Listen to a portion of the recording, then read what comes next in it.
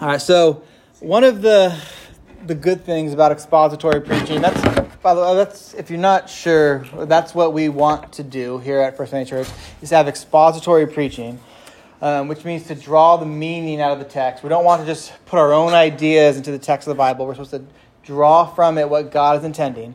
And so one of the good things about expository verse-by-verse preaching is that it compels us to deal with everything that the text says. We're not allowed to just pick and choose topics that we like, and we're not allowed then to just skip over texts that we don't like, and when we commit to teaching verse by verse through a book. And verse by verse is good in the sense that it attempts to capture the whole counsel of what God says. It's good for doctrinal preaching because it gives us time to consider the doctrines that God reveals in the text. But there's a difficulty that comes with it as well. Sometimes we can lose the forest for the trees when we're committed to a verse-by-verse expository style.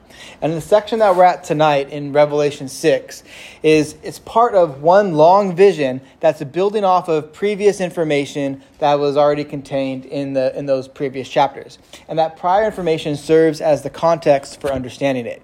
And so we need to remember those things before we get to the text for tonight so that we can have the right mindset about the things that we're studying tonight. And so the first thing that we see back in chapter 4 is we're given this encouraging glimpse into the throne room of God. And we see how God is worshipped in all of his sovereignty. He's totally in control over all creation. There is none more powerful, there is none more mighty than who God is. And then all of creation is shown as giving God glory. And all of creation does give God glory because he is its creator. Creation can't help but give God glory, either by declaring it through its beauty, like if you were to look up at a star-lit sky or a sunset, or just the vastness of a mountain range, or anything like that in creation, the complexity of a human cell or the body in general. Creation also gives God glory by consciously choosing to obey him, and then also those who choose to not obey God, through rebellion, God is glorified as well with his righteous and holy judgment, as it's shown and displayed through that rebellion. And then the scene changes slightly in chapter 5. There's a scroll, and it's important that it's an important scroll, and this scroll it's important that it gets opened because right now, presently when it's introduced, it's sealed. And John starts weeping because it's sealed and there's no one found that's worthy to open it. But then someone calls out to John and says, look, there's the Lamb, and the Lamb is worthy to open it. There's another figure in the throne room. It's the Lamb of God. It's Jesus who's introduced at that point.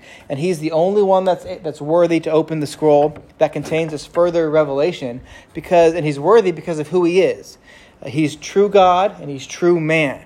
And what he has done, and being true God and true man, in fulfilling the role of the covenant of redemption. Sometimes the covenant of redemption is called the Pactum Salutis, or the pact of salvation between the Godhead, in which Jesus' role in that was to come into the world to be born of a virgin, born under the law, and yet do what no man was able to do, and that is to keep the law of God perfectly. He never once sinned. And then he went to the cross to satisfy the wrath of God, the wrath of the Father, against the sin of all those who believe and who were chosen in him before the foundation of the world. And he died there on the cross. But he didn't stay dead. He didn't stay dead. On the third day, he was risen because he was without guilt and he was without sin. And then after that, he ascended to heaven after being seen by the apostles and disciples for about 40 days. And so all of that makes Jesus the mediator of the new covenant. And it means that he's worthy to open up the scroll because he earned a spot at the right hand of the Father. So he lives to make intercession for us there. He lives to be our perfect advocate. And this scroll that he's able to open, it contains generalizations of what life is like in this present evil age as Jesus builds his church and rescues people from the curse of the law and original sin. Whenever someone is saved, what's happening, we could say, is that God has rescued them from the curse of the law and the consequences of sin. And Jesus is Lord over all of these events that are described in the beginning of chapter 6, even giving authority and permission to these so-called four horsemen to bring about all the events at the world at specific times that happen that will contribute to the building of the church. And that building of the church, that engrafting in of people into the family of God by being born again and by being filled with the Spirit, often comes through, or it includes, suffering.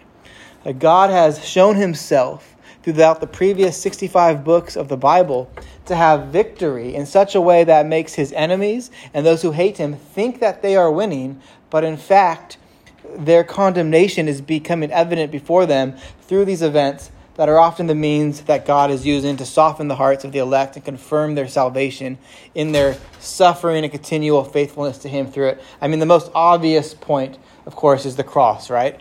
Where it seemed as if the whole plan had come to an end. Jesus, who was supposed to be the Messiah, dies on the cross. Even the disciples all scattered. They didn't know how to make sense of the fact that he had died, and they weren't understanding the promise that he was going to return on the third day. But Jesus gaining victory through what looks like defeat is a common theme. And so we see that happening through those first 4 seals being opened in chapter 6. And of course, that also means that victory that Christ has, it comes with what we could say is a cost to the church. And Christ supplies to us and he graciously gives to us grace so that we can patiently endure suffering and trials. And some of us, some Christians even, just like Jesus, will end up being martyred for what they believe and teach. And so in verse 9, we're introduced to that 5th seal. And when Jesus opens it, we see the response of the church to the events that are brought about by the 4 horsemen. We learned about the suffering and that is typical for those who love God and how they respond to it last time. And remember, it doesn't go unnoticed. The Lord will vindicate his holy name. God is God and God is just, and he will punish sin in his time. And that is what the 6th seal explains. And we'll spend most of our time tonight thinking about this 6th seal and seeing what that says. But let's read God's word. And we'll start at the 5th seal again, since that's where we were last time. And we'll read through the end of chapter 6, and we'll pray after we read, okay? So this is God's word beginning at verse 9 in Revelation 6. When he opened the 5th seal, I saw under the altar the souls of those who had been slain for the word of God and for the witness they had borne. They cried out with a loud voice, "O sovereign Lord, holy and true, how long before you will judge and avenge our blood on those who dwell on the earth?" Then they were each given a white robe and told to rest a little longer, until the number of their fellow servants and their brothers should be complete, who were killed as they themselves had been. When he opened the 6th seal, I looked, and behold, there was a great earthquake, and the sun became as black as sackcloth, and the full moon became like blood, and the stars of the sky fell to the earth, as the fig tree shed its winter fruit when it's shaken by a gale. The sky vanished like a scroll that is being rolled up, and every mountain and island was removed from its place. Then the kings of the earth and the great ones and the generals and the rich and the powerful and everyone, slave and free, hid themselves in the caves and among the rocks of the mountains, calling to the mountains and rocks, "Fall on us and hide us from the face of him who is seated on the throne and from the wrath of the Lamb. For the great day of their wrath has come, and who can stand?" That ends the reading of God's holy, inspired, and sufficient word. Let's pray. Our Father in heaven, we praise you, and we thank you for preserving your word for us, for giving this vision and this revelation to the Apostle John, that it might be contained so that we can be helped by it, Lord. And we do ask, Holy Spirit, that you would guide us and bring us into a right understanding of what your word says. We know even, Lord, coming into this specific passage that it is much debated among professing believers, and perhaps there is room to have that debate here. But we ask, Lord God, that you'd help us to understand it in the light of what the rest of your word says, so that we may exalt you and glorify you. You are worthy of all glory and honor. So please help us, Lord, to be focused now and to understand rightly what it is that your word is teaching. In Jesus' name we pray. Amen. Okay, so when the 5th seal is opened, right? So you have this scroll, there's 7 seals on it, 4 of them have been opened. There's a 5th one that's open now, and with that 5th opened seal, a new revelation comes, a new perspective change happens. And specifically for this one, with the 5th seal, we're no longer thinking of events that are happening on the earth, but now the focus is back into this throne room in heaven. It's back into what's happening in heaven. And again, it's symbolic. We're not supposed to take literally everything from here, but we'll deal with that more as we come to it. But no longer is the focus on the earth and the persecution that's happening over the ages to the church, but now the focus is on the response to those actions. And first, we see the response from Christians, and then in the sixth seal, the response from God. And so just because we understand that God is in control of the events described in the first seals, doesn't mean that Christians simply go through them like robots without any feeling or without a sense of justice for them. Although Christians are rightly said to be not from the kingdom of this world, John 18:36, we are still, of course, in this world, and the things that take place in this world affect us, and we should respond appropriately. And nobody likes to suffer or be persecuted, right? That's not something a normal person likes. Nevertheless, we do understand that it will happen. We talked about that a lot last time. But we should be assured and reassured because God will punish sin. Nobody gets away with anything from the viewpoint of God. The suffering and persecution that a Christian endures will be met with justice, and sin will be paid for, either on the individual who sins, or it will have been paid for on Christ. Just like our sins, if we are saved here this evening, have been paid for on Christ. And so God is God, and God is just, and he will punish sin in his time. And that's what we see happening here at the end of what is called the fifth seal into the description of the sixth seal. God Almighty is going to judge and avenge the blood of his people. And remember, the idea here is more than just that even. It's more than just those who are martyred. The idea is more than just those who are killed for their faith in Christ, although that's certainly here. It's for those who are suffering in any sort of context on account of the word. It's the word of God. So even the smallest offense against the church, to the largest offense, which would be death, will be vindicated by God in his time. And so let's begin at verse 11 tonight. We talked about this verse a little bit last time, how it is that the saints were already actually at rest, right? They're wanting God to vindicate his name, which is good and holy and a right thing to desire. But it's not like they're uneasy, and it's not like they're being tormented in heaven. And so we read in verse 11, "Then they were each given a white robe and told to rest a little while longer." So they're already resting. They have to rest a little while longer. The implication is that they are already resting.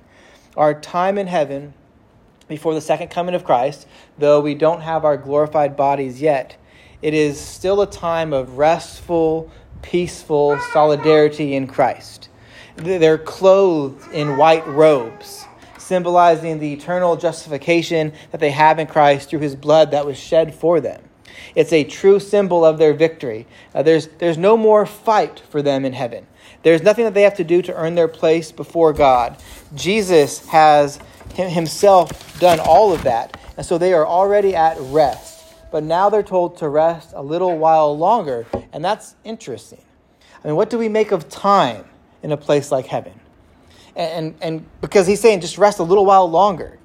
And granted, we're dealing with symbolism by and large here in the apocalypse of Jesus Christ from John. So maybe we shouldn't make a big deal of it at all. But a, quote, a little longer is subjective in some sense, because some could have been there for what is about 4,000 years from our point of view, or a decade, or even a few days when John is writing this. And it's even more complicated by the fact that the seals described in verses 1 through 8 are depicting a time span of about, who knows how long. It's depicting a time span between Christ's first and second coming. The time span that we are currently in, this present evil age. And so John, as he's giving this revelation, he's dealing with events that have happened already and future events at the same time. And so when we think of this phrase, a little while longer, and we try to understand this concept of time passing in a place where the passing of time seems of little consequence, what should we think? I mean, in heaven, you live, you never die. Our whole understanding of time is really, the concept of time is really based on the fact that things have an expiration date here in our life. We have a start, a finish. Well, once we are in heaven in this eternal state, in this eternal age, there is going to be no end. What do we think of time? How do we age in heaven? That's mysterious to me. I don't know that I understand aging in heaven. Maybe there just is no such thing as aging at all. We don't know for sure. But nevertheless, here's this scene in heaven, and John's encouragement that he records from Jesus is that these saints need to just wait a little longer. We might think of what the Apostle Peter says in 2 Peter 3:8, and he quotes from Psalm 94 here. He says, "With the Lord, 1,000 days, or a day is like 1,000 years, and 1,000 years is like a day." And so, thinking of all these things together, what the Word is telling us, if we consider the fact that this is apocalyptic literature, that we're dealing with past and future from John's standpoint, and just simply the mystery of time in heaven, is that a little longer here is best to be not understood in the way that we normally think of time. Like if I'm going, and how time moves. Like if I'm taking my family on a trip to Disneyland, and they ask me how long till we get there, I might say, well, just a little longer. And that's a measurable period of time. But I don't think that's what we're supposed to think here when we see this here in verse 11. It seems to be more of a theological category that is being put forth here. Because from the vantage point of redemptive history, the plan by which God will fulfill the Pactum Salutis, and by which he will save all of those chosen in Christ before the foundation of the world, from that aspect, there's only one more thing left at the time of giving of this fifth seal. So that's why I think if you think of it in that framework, a little longer makes sense. So if you think of it from the garden, after that first sin, the original sin, and the fall there in the garden, the gospel is preached to Adam and to Eve in Genesis 3. God's will has been done in bringing about salvation to those who were condemned in Adam since then even. And roughly 4,000 years of history take place, and the Messiah lands on the scene, and he does what he intended to do. He doesn't inherit guilt from Adam because he's born miraculously. He's born of a virgin. He's the second Adam according to Romans 5 and 1 Corinthians 15. He never sins. Because he never sins, that means he never merits death. He never earns the wages of sin, which is death, since he never sinned. So death has no claim on him. And yet he dies as a substitute for all those who do sin, but who were elected in him. And then he's exalted to heaven, and in doing so, his death pays what our sins demand. And then when the Holy Spirit works new life in us and faith in us, he's applying the benefits of Christ Jesus' sinless life to us, so that we are accredited with his righteousness, so that we are clothed in Christ, as it were, and so that when God sees us, and we can be certain at that point that his welcome to us will be, "Well done, good and faithful servant." Not because of what we have done or didn't do, but because of what Christ has done for you. You've heard that before, right? That then the Bible talks about God saying, "Well done," in a parable. He'll say to this one who does a certain thing, "Well done, my good and faithful servant." Well, the idea there is that we don't, at least I certainly do not, want to stand before God and claim my own righteousness, I don't want to stand before God and have him look at Paul and say, look at all that you did. And if he did that, I don't think he would say, "Well done, my good and faithful servant." Because God is so holy, his standard is perfect righteousness. But when we are born again, we are saved, and Christ's atoning work is applied to us, and we are clothed with Christ, as it were. Well, then that statement, "Well done, my good and faithful servant," becomes ours, because when God looks at us in that time of judgment, he sees Christ. He sees what Christ has done for you. That's why it is essential for us to only rely on Christ for our salvation. And then, there are these events which take place in this time span that we're now living in, which were described through those 4 seals and those 4 horsemen, and now the 5th seal, the response of the saints to those who are in heaven, to those trials that were met on earth. And so from this perspective, It's only been a little while. It's only a little while longer now that they have to wait. There's only 2 more seals to be described, and the events of the seal 6 and seal 7 are all that's left. And it's the events of seal 6 that will bring about the vindication of God's holy name. So it's just a little bit longer. The saints in heaven, they haven't cried out in vain. The Lord hears and he knows. It's a great encouragement for the church.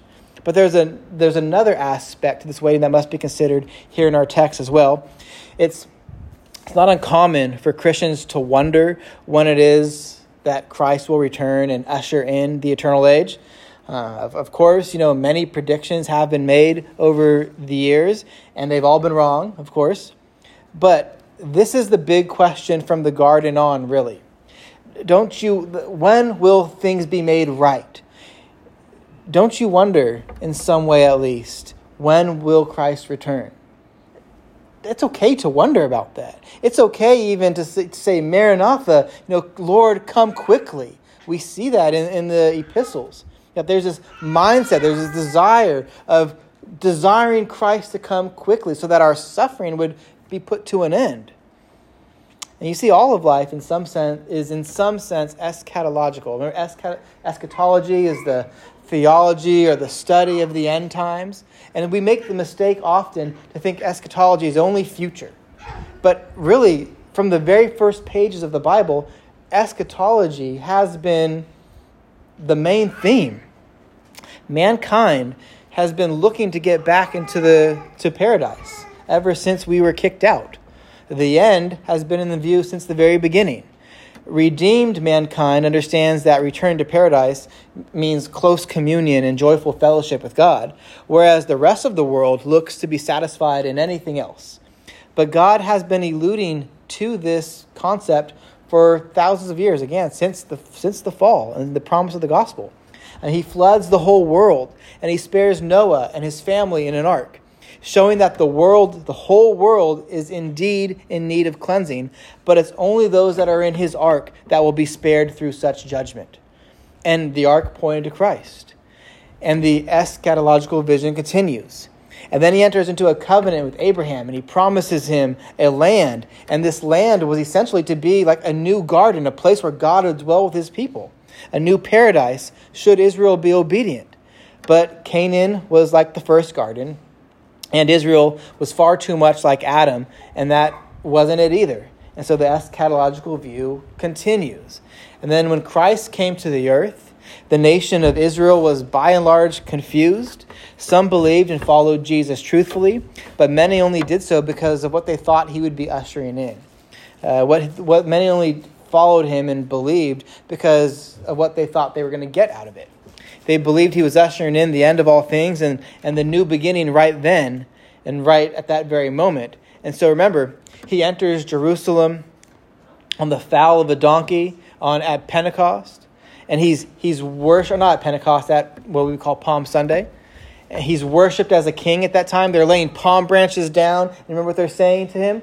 Hosanna in the highest. They're chanting it. They're treating him as if like he's the king. But once it becomes clear that he's not ushering in the kingdom at the way they thought, they turn on him. And those very same people who worshipped him at that time played a crucial part in his crucifixion. And what they failed to understand at that moment was that the promises of the covenant of grace, which were revealed in typological form to Abraham, concerning a people as numerous as the stars, and that the nations of the world would be blessed through him, were yet to be realized. That the Messiah's coming would happen in 2 stages. And so you see the second coming or the second advent, the theological term for Jesus' second coming is called the parousia. His parousia hadn't happened, wouldn't come right then. He was going to come in 2 stages. And so it's not, and he hasn't come yet to usher in the eternal age. His parousia hasn't yet happened. It's still going to happen. The second coming, the second advent is still to happen. And it's not random that it hasn't happened yet. And it's not because God is being lazy. It's certainly not that. And so notice the end of verse 11. They're told to wait a little longer until the number of their fellow servants and their brothers should be complete, who were to be killed as they themselves had been. So I've mentioned the covenant of redemption or the Pactum Salutis many times in this series already, but do we see here how we are shown that covenant concept is legitimate? There's a fixed number that are destined for heaven. Specific names are written in the book of life. Revelation 13 and 20, we'll see that when we get to those places. And so Christ isn't delaying or tarrying, but he is presently working to build his church. He's working even through the events that are described in the first 4 seals. Think of what the Apostle Peter says in 2 Peter 3, 9 through 10. It's just a couple books right before Revelation. 2 Peter 3, 9 through 10. There Peter writes, "The Lord is not slow to fulfill his promise, as some count slowness, but is patient towards you, not wishing that any should perish, but that all should reach repentance.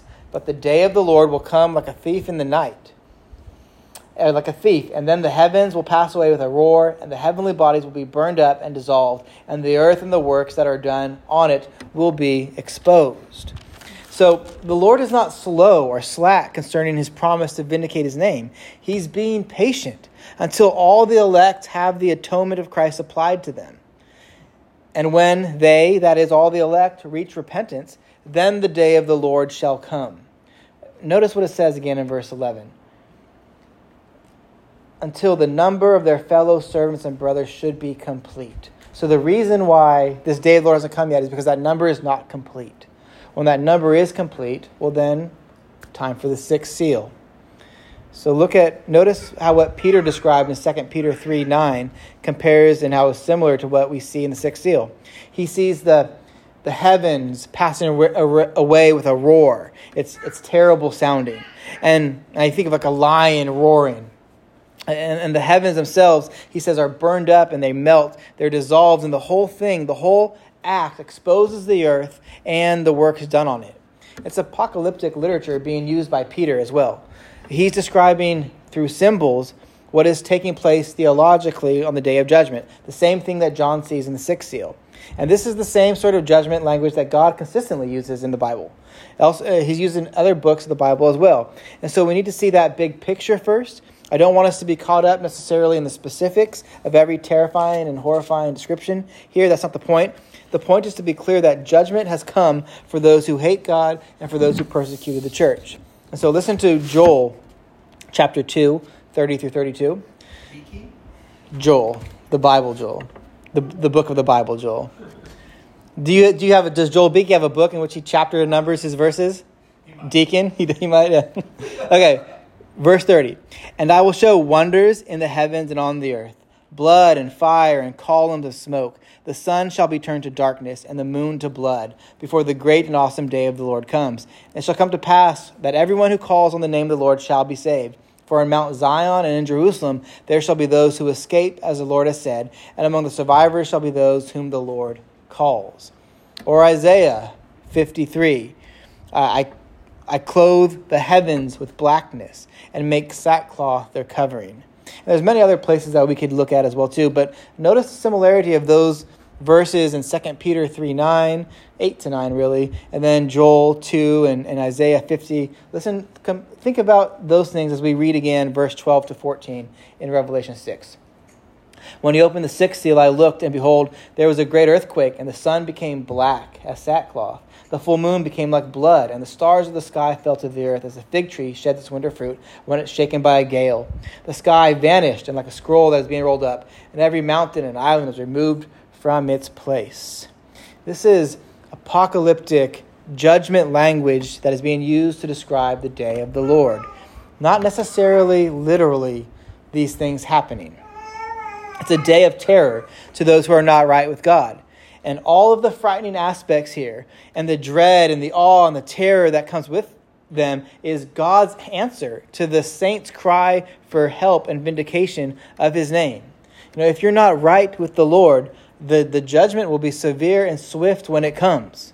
It's as if the whole universe is crashing, and the human race, widely speaking, is just undone.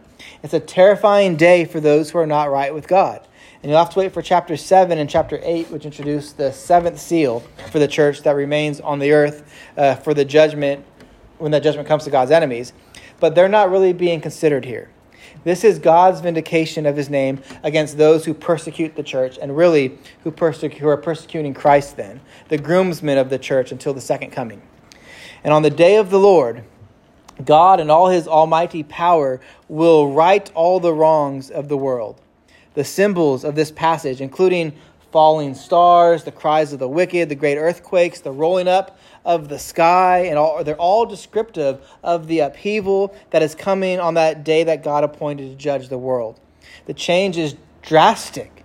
It's as if everything is being made new. The idea that's trying to be captured in these types of texts, including Joel and Isaiah, is that the words can't powerfully express the type of change that is going to take place on the day of the Lord, when God vindicates his name and his holiness and his righteousness is put on display.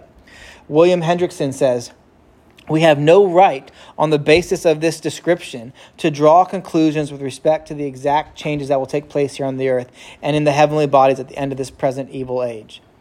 And so, just like with previous passages in this book, exact literal imagery isn't what we are supposed to understand. And that's kind of obvious, really, I think. I mean, the sun and the moon can't be seen by everyone at the same time. Even if there's an eclipse happening or something like that, all right, there's the other side of the world that can't see it. One star can't fall to the earth, let alone stars. Our yellow sun, which is the closest star, if that got even just a little bit closer to us, we'd all be dead just from that, of course. So this is symbolic language that's given in order to make a point. The point being that it's a day that will humble everyone, but the enemies of God will be terrified especially. And there's another thing to notice here as well. This judgment here is especially being revealed against mankind, those who are still united to Adam and not Christ. Again, there will be believers on the earth when the day of the Lord comes. Not sure how many. Different theological systems have different answers to that question. But whoever is here when the day of the Lord happens, it will be different for them than it will be for those who are the enemies of God. And so note, this is the sixth seal, which is associated with the Son of Man. Man was made on the sixth day, the sixth number. And so the number of man is often attributed to 6, and also, as we'll see later in Revelation, to 666. All right, we'll read about that in Revelation 13. So we have the sixth seal, and then if you look at verses 12 through 14, there are 6 objects of creation listed. An earthquake sets it all off, but then we see sun, moon, stars, sky, mountains, island. Second pairing of 6, or the first pairing of 6 in the sixth seal. And then in verse 15, we see that the terror of the 6 dissolving aspects of creation are experienced by 6 classes of men. There are kings, great ones, generals, rich, powerful, and everyone else, whether slave or free. So 666. These terrible judgments are coming down upon a group of humanity that is different than the ones that we'll read about in the next chapter, where we see, like, for example, the 144,000 that are sealed. And again, not a literal 144,000, but that's theologically telling us something. We'll deal with that next week, Lord willing. This is the judgment here in chapter 6 in the sixth seal, is the judgment that awaits those who won't bow the knee to Christ now. And it should compel us, friends, to ever be so thankful of the gospel, right? That these terrible acts aren't reserved for us, because Christ took this and even much more upon himself at the cross. And that should compel us to take our faith seriously. There's no room for us to be like those Laodicean Christians, those lukewarm professing believers and self-deceived believers that we read about back in chapter 3. Knowing that this sort of judgment awaits those who don't repent of their sins and turn to Christ. And it should compel us to lovingly share the hope of the gospel with those that are lost for 2 reasons, I think, right? For one, because words fail to describe the terror that awaits those who aren't saved at the day of judgment. The things that we read about, I mean, you might describe them as awesome, but not in the sense of like really cool and good, but like terrible. Awesome really has that root meaning that's awe-inspiring. Like, this is dramatic. This is more than we could take or deal with. And we realized at that time that we deserved the same thing, yet we found grace in Christ. And secondly, because who knows when Christ will return other than outside of when he's done building his kingdom, which we get to share in through compelling people to turn to Christ in faith and repentance. Do we want Christ to return?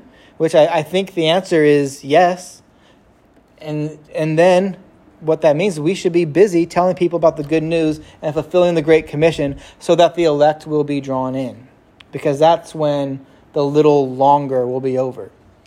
And finally, let's consider verses 16 and 17, because the key figure in all of this is the Lamb Christ Jesus. So verses 15 to 17 describe an undone universe and a terrified human race, people of all classes. No one is safe from it. Just because you're wealthy doesn't mean you're going to escape the wrath of God. People of all classes, they do something that sounds unintelligent on the surface, but what other choice do they have? They hide themselves in dens and caves. The sorts of actions that Jesus foretold of in Matthew 24, but then they cry out from there in desperation to the mountains and the rocks, and they read in verse 16 where he says, "Fall on us and hide us from the face of him who is seated on the throne and the wrath of the Lamb, for the great day of their wrath has come, and who can stand?" These hardened men and women, people who had no problem persecuting Christians, people who didn't care about causing Christians to suffer, who had no issue with sending them to their death, now they can't even look upon the face of the Lamb. They call on rocks to just fall on them and crush them. They'd rather be in a cave and have the hundreds of thousands of tons of a mountain fall down upon them rather than even look and see God in his wrath. And it's quite the image, isn't it? The wrath of the Lamb. Is there a less terrifying creature on the earth than a lamb, all soft and fluffy looking? But this isn't a normal lamb, of course.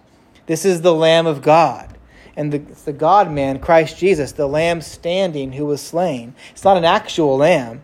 It's the Son of God who is living, and he was a sacrificial lamb on behalf of his saints. And these people who are opposed to him here are bearing the responsibility of hurting and persecuting the very ones whom he died for, the ones whom he loves. And just like I would be a fool and not a man of any worth if I just let people harm my bride and did nothing to vindicate my love for her and hers for me, well, Jesus would be a fool and evil if he did not let his wrath out upon those who harm and kill his bride, the church. And you guys all have a dad and a mom, right? Wouldn't you expect your dad to defend your mom? You would. I would hope.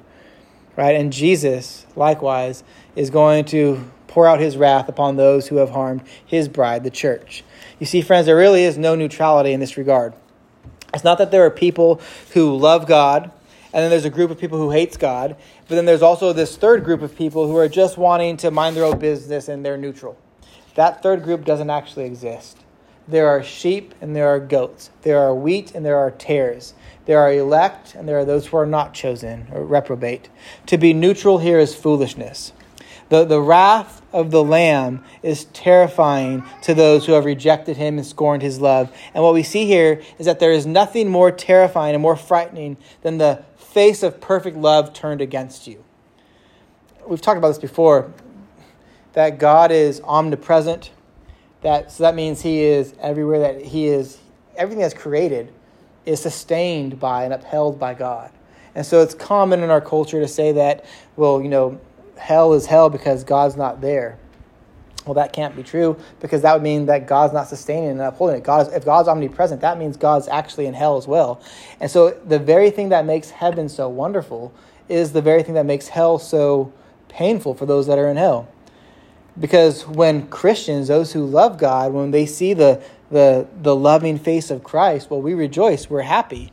But these enemies of God, when they see the face of Christ, it's terrifying to them. They'd rather have a mountain fall upon them. They'd rather have rocks cover them. And so when God judges the world, he's going to judge it through the man he appointed, his Son, Jesus Christ. The very same Jesus who went to the cross to die for sinners will be in charge on that day of judgment. He's the true rider on the true white horse of Revelation 19. And apart from the gospel, that is a day of wrath in which people won't be able to stand apart from Christ. There's a call back to Malachi 3 there in verse 17. We'll look at that next week, Lord willing. But to close, I'm reminded of the last stanza of the hymn we sang this evening. It says, no guilt in life, no fear in death. This is the power of Christ in me. From life's first cry to final breath, Jesus commands my destiny. No power of hell, no scheme of man can ever pluck me from his hand till he returns or calls me home. Here in the power of Christ I'll stand. Let's pray. Father in heaven, to read of your wrath being poured out is truly terrifying. And especially it is humbling, Lord, knowing that such wrath would be for us if it was not for your kindness to us in the gospel offered through Christ. And so I pray, Lord God, that everyone here would take these things to heart. And that if there are some here who aren't believing and aren't trusting in you, that they would be granted belief from you, that they would see the weight of these things and find the pardon that is offered to us in Christ as so sweet and gracious. Lord, we thank you for the gospel and how it is that in it you took the very wrath that we deserve. Lord, we're so grateful to you for the mercy and for loving us so completely. And help us to think about these things throughout the week as well, and to be prepared to gather next week to consider again what it is that your word continues to say. And we pray this all in Jesus' name. Amen. All right. Any questions or anything I could try to clarify? Yeah? So when it's talking about them going into the hills, that's beyond the time when they could, we're to see that as that's past the time that they could repent. That's them just... Yeah, this is the day of judgment. Yeah, the time of repentance is over now. And you notice, like, it doesn't talk about them repenting in that time, right? It's almost kind of like a parallel to what you see with Judas, where he realizes he's done wrong, he's made a mistake, but rather than really repenting, he takes his own life, right? So you see what some people say, like, it will happen once the gospel reaches all people groups. Yeah. Is that accurate? I think there's an element of truth to it, at least, because I know, like, so I have a friend who runs this ministry called Bible Translator Fellowship, that I've seen some of the statistics they put out. There's a big number of cultures, communities that don't yet have the Word of God. And so if they don't have the Word of God, and if there's people from every tribe, nation, and tongue that are elect, then we would think probably there's people among those groups at some point that are going to be saved. But I don't know that if we should, I don't know if it's like a set number of, like, you reach all the nations and then boom, now it happens. Like, so like when that last language and culture, Bible printing, is on the printing machine, does that mean like it's time? I don't know that I would say that, but it is our command and duty to get God's word to every person. And we're confident that it'll certainly get to all the elect eventually. That's a good question, though. I know that supporting Bible translation, that's a good reason to do so, right? Because we want to see it's better to be a Christian than it is to not be a Christian. If for nothing else, the things that we read about in the sixth seal. Because, that's not going to be fun for anybody. All right, cool.